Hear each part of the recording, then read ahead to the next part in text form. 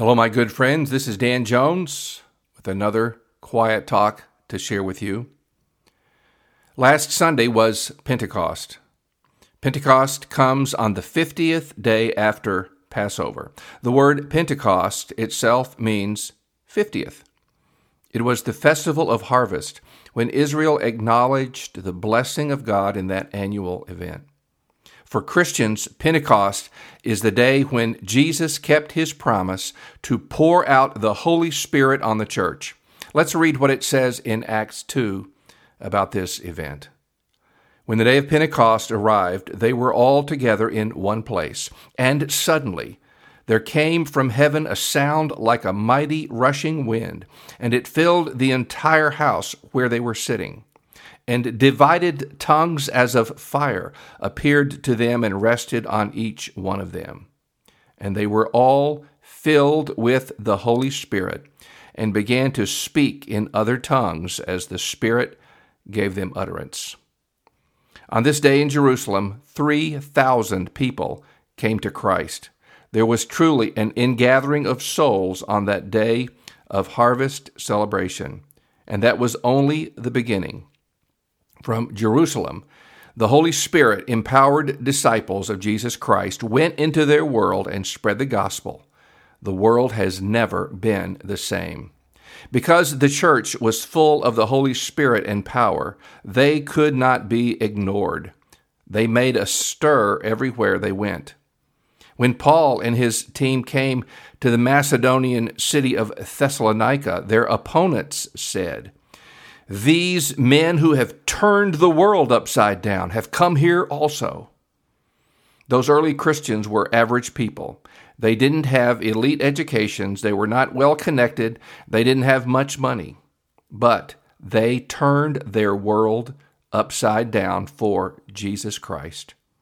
Jesus had not left them any human resources, no books, no colleges, no TV stations, no websites, no money.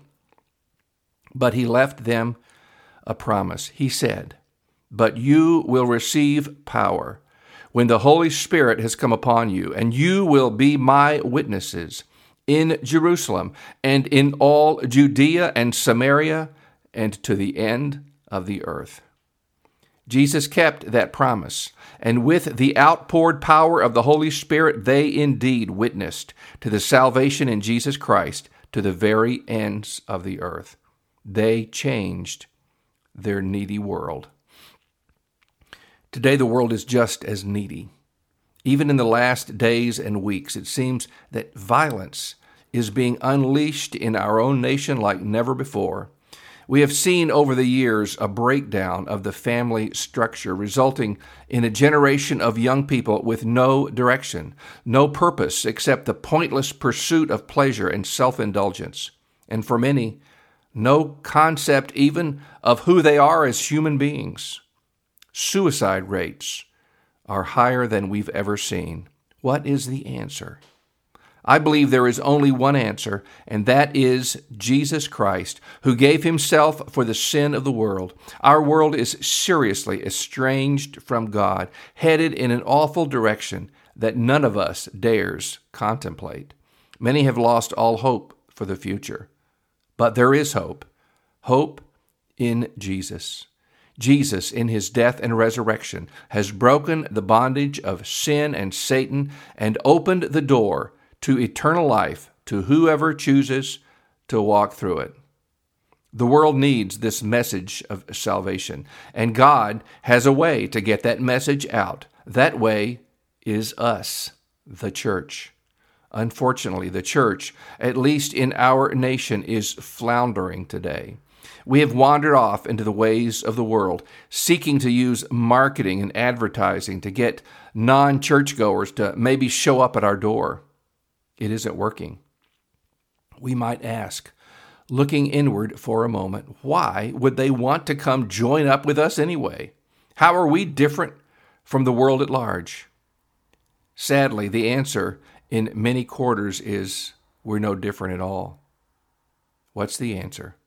We need a new Pentecost. We need a fresh outpouring of the Holy Spirit on the church today.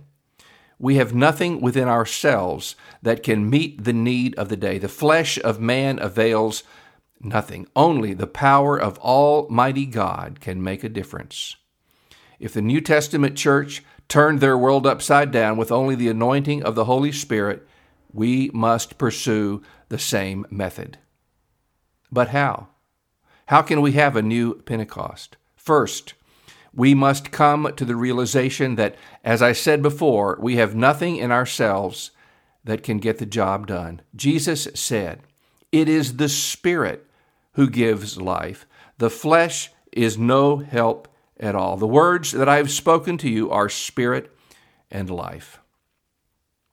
Modern methods of advancing our religious ideas are useless. The answer is not more academic education. The answer is certainly not more money. The answer is the power of the Holy Spirit. It's the only answer. But before we can again be filled with God's Spirit, we must be emptied of all that is currently filling our lives and our hearts. We must turn away from the vain things of this world that captivate us. You can't fill up a vessel that is already full of something else. Further, the Holy Spirit does not fill polluted vessels. It's time for top-to-bottom repentance in God's church. As Peter said, "For it is time for judgment to begin at the household of God. And if it begins with us, what will be the outcome for those who do not obey the gospel of God? And if the righteous is scarcely saved, what will become of the ungodly and the sinner?" This is not a light thing.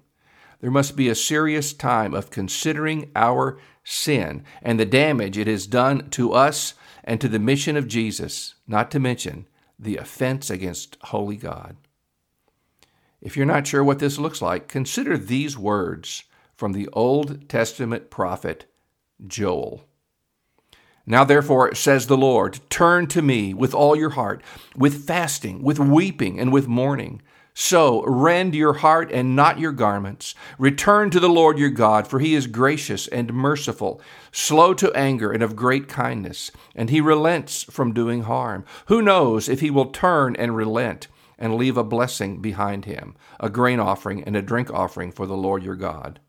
Blow the trumpet in Zion, consecrate a fast, call a sacred assembly, gather the people, sanctify the congregation, assemble the elders, gather the children and nursing babes. Let the bridegroom go out from his chamber and the bride from her dressing room. Let the priests who minister to the Lord weep between the porch and the altar. Let them say, 'Spare your people, O Lord, and do not give your heritage to reproach, that the nations should rule over them.' Why should they say among the peoples, 'Where is their God?'" Someday we will all appear before the judgment seat of Christ. He will look into our eyes and into our souls. He knows every secret of our hearts.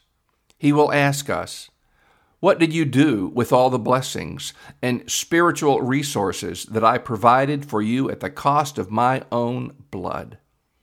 Did you seek with all your heart the power of the Holy Spirit? Did you go forth into your world with this mighty message of salvation through the blood of Christ?"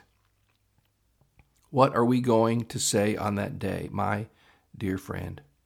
Let us turn from our sin and our worldliness, and let us cry out for a new outpouring of God's Holy Spirit upon our lives.